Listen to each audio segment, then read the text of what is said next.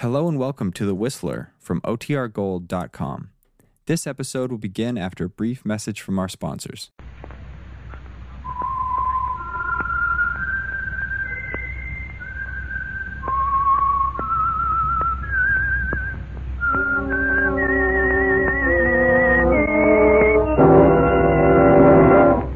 I am the Whistler, and I know many things, for I walk by night. I know many strange tales hidden in the hearts of men and women who have stepped into the shadows. Yes, I know the nameless terrors of which they dare not speak. And now for the Signal Oil Company, the Whistler's strange story. Attorney for the defense.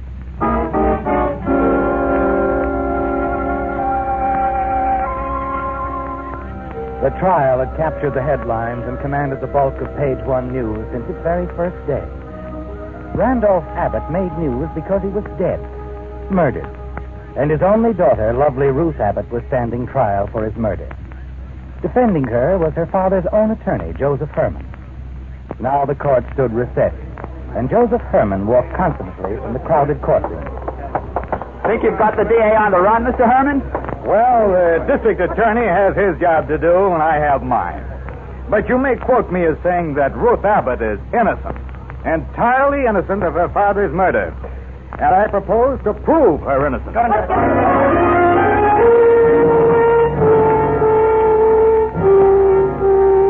splendid statement, Joseph. Clear cut to the point. Your words will look good in print. But then, your words are most important in this murder trial, aren't they, Joseph? More important than anyone else's.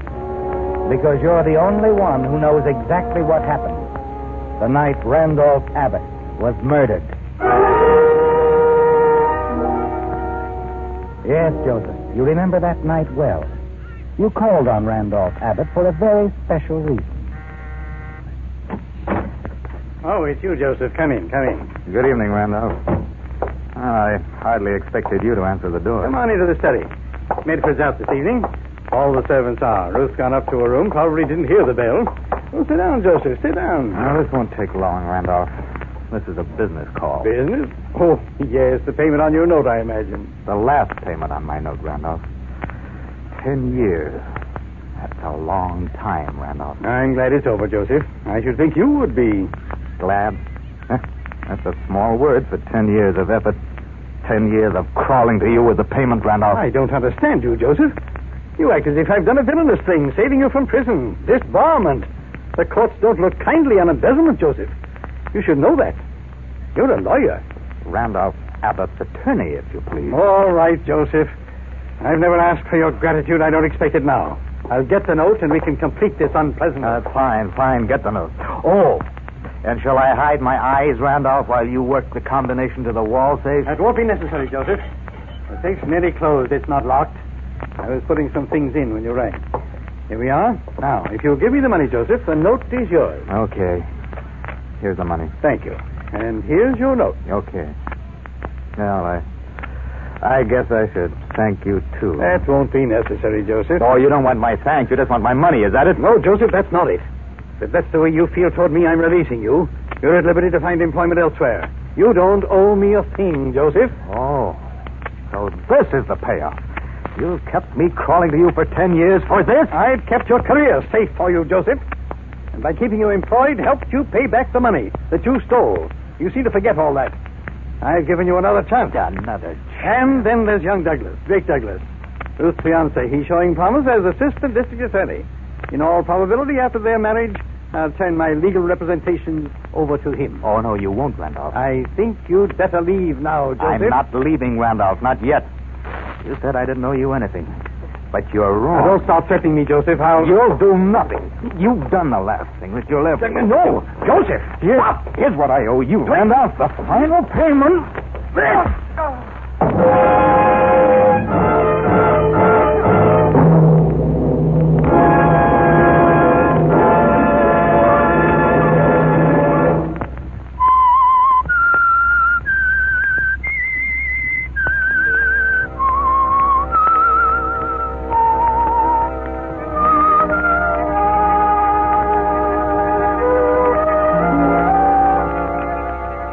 Randolph Abbott lies dead at your feet, Joseph. Instinctively, you wipe your fingerprints from the heavy bookend, from everything that you've touched. You move for the safe. You're certain Randolph kept the record of your payments there. Yes, you find them, neatly kept in a small record book. But there's something else in the safe, Joseph. You flip open the large leather case, and the light catches the brilliance of Randolph Abbott's collection of historical gems. You make a split-second decision. Robbery, Joseph. Yes, you'll make it look like robbery.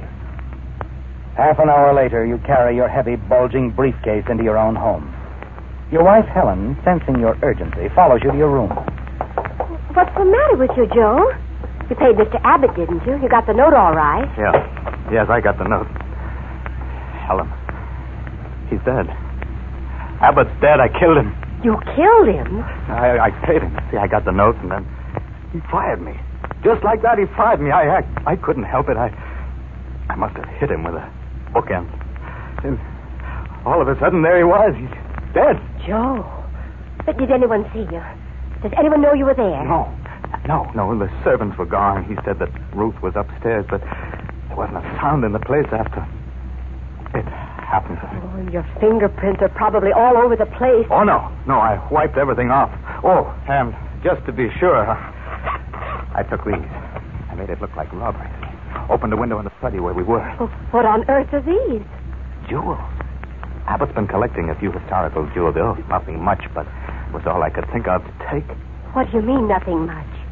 They look genuine to me. Oh, maybe they are. He said that they were a hobby with him. You don't think he'd tell me about his jewel collection, do you? Wait a minute. What's in the separate case? Well, how would I know? I never saw it before. Oh, look at that, Joe. You think that necklace isn't worth a fortune? Why, I don't know. That's stunning. Well, I'll say it's stunning. It's funny, too. I don't know why it should, but it looks familiar to me somehow. Well, say, what are you doing? Looking through these magazines. One of them ran some color pictures of old jewels. I know that's where I saw that necklace. Oh, look, Helen, this is crazy. This necklace isn't important. We've got... Now, wait a minute. Here it is. Huh? Oh, I knew I'd seen it. Look, Joe, a life-size color print. Here. I bet this necklace of Abbott's fits perfectly. There. Oh, I'll be... What does it say? There, below the picture. It says the Anne Boleyn necklace, said to be the final gift of Henry VIII to Anne Boleyn before she was beheaded. It has in it all kinds of... Here, diamonds, sapphires, and emeralds. Oh, let's see. Good heavens. Well, what is it? Appraised by present-day gem experts at a value of $150,000. But think of it, Joe. It's worth $150,000. And we've got it.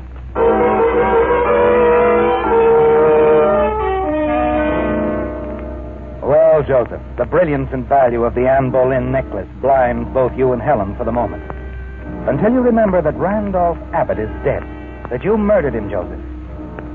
Still, you feel secure in the knowledge that no one knows you were with him tonight. And your wife, Helen, assures you that there's no reason for anyone to suspect you. That thought comforts you as you lock the Abbott jewels in your files and prepare to retire for the night when... Hello. This is Ruth Abbott, Mr. Herman. Oh, yes, Ruth. My father's been murdered. Murdered? Oh, no, Ruth. Please, Mr. Herman, the police are here. I'm very tired. Can you come right away? Why, of course I can, Ruth. Of course. It looks as if I'll need an attorney, Mr. Herman. The police think that I killed him. They think you... I'll be waiting for you, Mr. Herman. Please, come quickly. Ruth Abbott? Yeah, the police are there. They think she killed her father. She wants me to defend her. You've got to do it. Do I? Why, Helen? Why not let Ruth take the rap? Don't you see, Helen? They don't suspect me. They suspect Ruth. I think it's wonderful. Now, think a minute, Joe. You're Randolph Abbott's attorney. You've got to defend his daughter. You'll make a brilliant defense for her, Joe, because she's innocent, you know. No one knows that better than you do. Sure she's innocent, but I've got to think of myself. This is thinking of yourself, Joe. After your devoted, brilliant defense of an innocent girl, no one will ever be looking for you. And later, when it's all forgotten, we can sell the Anne Boleyn necklace, go anywhere and live comfortably. Yeah, maybe you're right, Helen. Yes. I think you are. Okay. I'll do it. I'll be the attorney for the defense.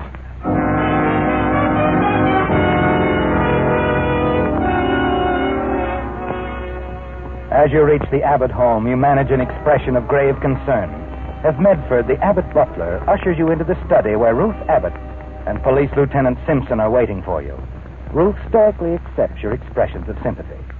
And the lieutenant begins to fill you in on the details of Randolph Abbott's murder. There aren't too many facts, Mr. Herman. I can give them to you quickly. Then you can talk with Miss Abbott here. Very well, Lieutenant. Mr. Abbott was killed earlier tonight at approximately 8:30. Between 8:30 and 9 o'clock. There was no one at home at the time except Miss Abbott. The servant? The servants had been dismissed for the evening immediately after dinner. Before they left, the butler, Medford, and a maid overheard a violent quarrel which took place at dinner between Miss Abbott, her father, and Miss Abbott's fiancé, Drake Douglas. It was not a violent quarrel. It was merely a misunderstanding. Miss Abbott and the servants don't seem to agree on that, Mr. Herman. At any rate, at the height of the quarrel or misunderstanding, Mr. Douglas left. In anger, I understand. He was upset, that's all. Father disagreed with us about the date of our wedding, Drake's and mine. He wanted us to wait and have a large wedding. We wanted to get married right away, a small family wedding. That's all we were discussing. Mr. Douglas went directly home. There are witnesses to testify he was there the rest of the evening. When the servants left at 8 o'clock, Miss Abbott was alone here. She claims she went to her room where she stayed until 11 o'clock. When she came down here, found her father. That's the truth. Oh, please, Ruth. Her fingerprints are on the bookend, Mr. Herman. That's the murder weapon. We also found the safe open. The prints are on that, too. How many times do I have to tell you, Lieutenant? The bookend was lying beside Father. I don't know why, but I picked it up. The safe was open. I just closed it, that's all. The safe, Lieutenant. Was anything taken from the safe? Miss Abbott says her father kept a jewel collection there. Historical jewels. They're missing, but that's all. Why, then, don't you think the motive could have been robbery and murder from the outside? The doors were all locked, Mr. Herman. One window in the study here was open. But there were no footprints outside the window. Now, Mr. Herman, this was an inside job. And we're holding Miss Abbott for the murder of her father.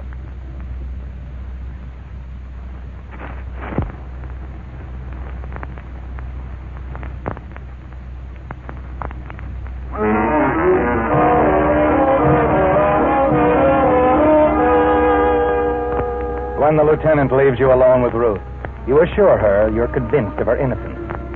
That even though the web of circumstantial evidence encircles her, you're sure that you'll find the weak link in the chain. The next morning, you go to your office to plan your defense for her. Late that afternoon, you receive a caller at your office. Well, Mr. Douglas, I'm happy to see you. Thank you. Sit down. Mr. Herman, I'll come right to the point. I don't have very much respect for you as an attorney. So, I happen to know that you handled only small, routine things for Mr. Abbott for the past few years. Just why he apparently lost faith in you, I'm not sure. Mr. Douglas, do you think that perhaps your own desire to handle legal matters for Randolph Abbott has anything to do with your appraisal of me as an attorney? I'm sure it hasn't, Mr. Herman. And if I'm wrong about you, as I hope I am, I'll be the first to admit it. You see, if I were anything but assistant district attorney, I'd defend Ruth myself. Obviously, I'm not assisting the prosecution in any way. I've disqualified myself. Ruth wants you to defend her. She insists on it. Well, I'm glad to hear that. Mr. Herman, I'm very much in love with Ruth Abbott. She's innocent. That's a pretty good defense right there. And you had better build a good defense for her, or you'll answer to me.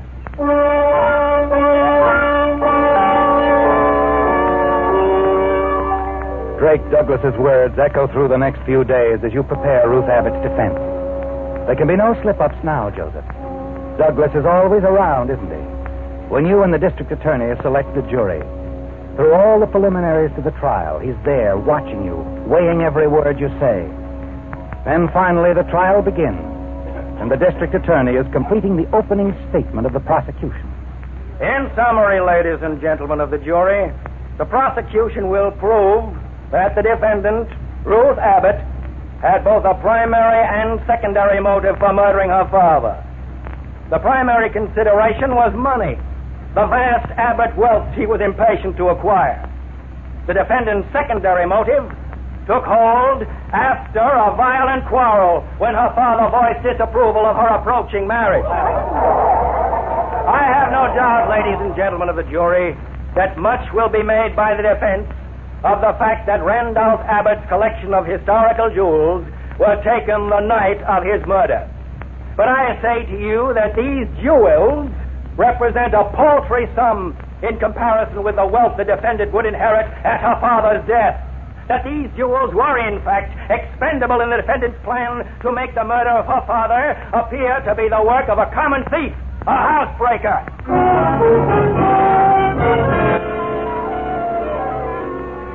You watched the jury for reaction, Joseph. Sense the temper of the crowded courtroom. Yes, the district attorney has made his points well. And he continues to build his case against Ruth with the testimony of the Abbott maid and Medford, the butler. I distinctly heard them quarreling. Miss Ruth, Drake Douglas, and Mr. Abbott during dinner. They were shouting at one another. And finally, I heard Miss Ruth say, "I won't have it. I won't have it. You're not going to interfere with my wedding."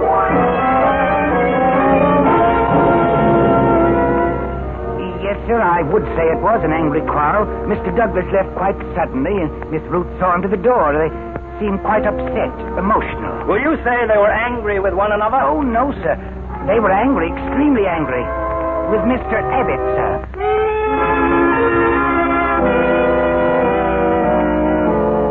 The next morning in court, you set the stage for playing your ace in the hole. You dwell on the close, happy association of Ruth Abbott and her father, on Randolph Abbott's sincere affection for Drake Douglas, his faith in him. Yes, Joseph, your defense of Ruth Abbott is building nicely.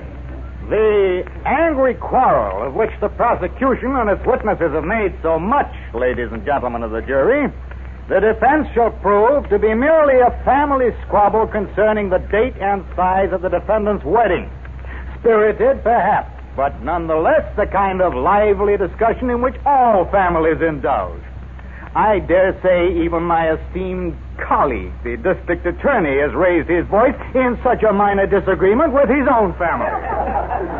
But far more important and far more conclusively shall the defense rip through the single flimsy thread on which the prosecution hangs its full and highly vulnerable case against Ruth Abbott. They refer to the Abbott jewel collection as paltry in value and dismiss it with that. Why? Because it is far from paltry in value, and that is the one big flaw in their case, and they know it. Therefore, I shall call but one witness, ladies and gentlemen of the jury. One witness. The defendant, Miss Ruth Abbott.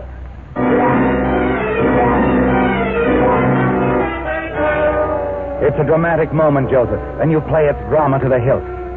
Quietly, compassionately, you ask the first routine questions of Ruth. Each one a strategic step toward your main line of questioning, your ace in the hole.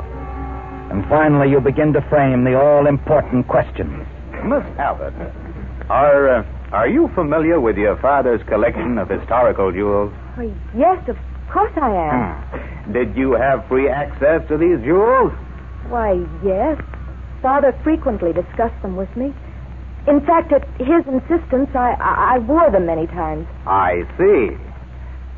Now, Miss Abbott, according to the transcript, the prosecution refers to these jewels as paltry in value.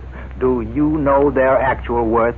Well, I know that a diamond brooch, which once belonged to the Royal House of the Netherlands, was insured for $20,000.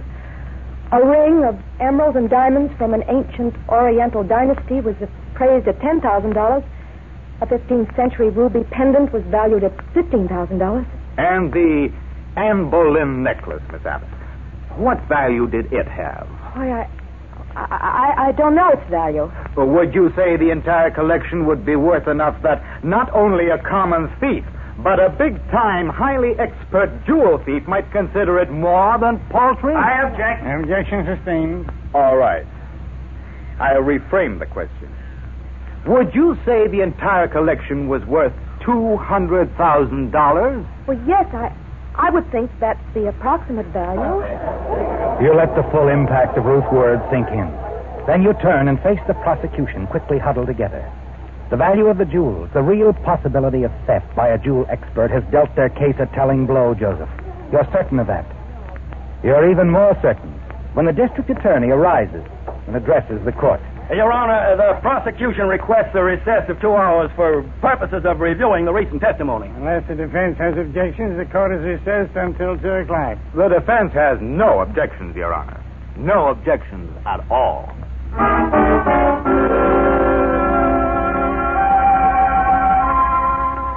Yes, the trial had captured the headlines and commanded the bulk of page 1 news since its very first day. Randolph Abbott was dead, murdered, and his only daughter Ruth was standing trial for his murder. Defending her was her father's own attorney, Joseph Herman. And now, after spending the 2-hour recess lunching with his wife at a nearby restaurant, Joseph Herman has returned, and the judge has declared the court to be in session again. Are the attorneys ready to resume the case? We are, Your Honor. And will the defense resume questioning, please? The defense has no further questions, Your Honor. Your Honor. Yes, the district attorney? Your Honor, in view of the evidence which has quite recently come to the prosecution's attention, I move for dismissal of the case against Ruth Abbott. Order! Order in the court! On what grounds does the prosecution move for dismissal? Your Honor, facts have come to my knowledge from the very record of the trial, based on testimony, on record in these proceedings, which are sufficient to dismiss the case against the defendant. In light of this, I would like the Assistant District Attorney, Mr. Drake Douglas, to tell the court what he told me. It's in regard to the Abbott jewel collection, Your Honor. Only 3 people could have known about one piece in particular. The defendant, Ruth Abbott, will swear that on the night her father was murdered, he showed her the historic jewel he had acquired only that afternoon. At that time, he requested that she tell no one about it. Ruth told no one until she told me a few moments ago during recess. The only other person who could possibly know about the jewels is the person who killed Mr. Abbott and stole the jewels. That person has revealed himself, Your Honor. Just before the court recess, the attorney for the defense, Mr. Joseph Herman, specifically questioned Miss Abbott about the jewel, the Anne Boleyn necklace, during direct examination. No! He told me about that necklace, Your Honor! Order in the court! Your Honor, after Mr. Herman's question this morning, the prosecution obtained a search warrant. And during the recess, while Mr. Herman was lunching downtown, we went to his home and found the Abbott jewel collection in his files. We submit them now in evidence. Your Honor, the state requests that you order the arrest of the attorney for the defense, Mr. Joseph Herman, for the murder of Randolph Abbott.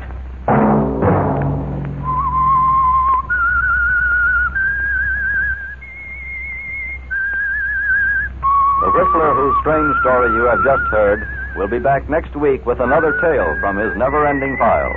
This is the United States Armed Forces Radio Service, the voice of information and education.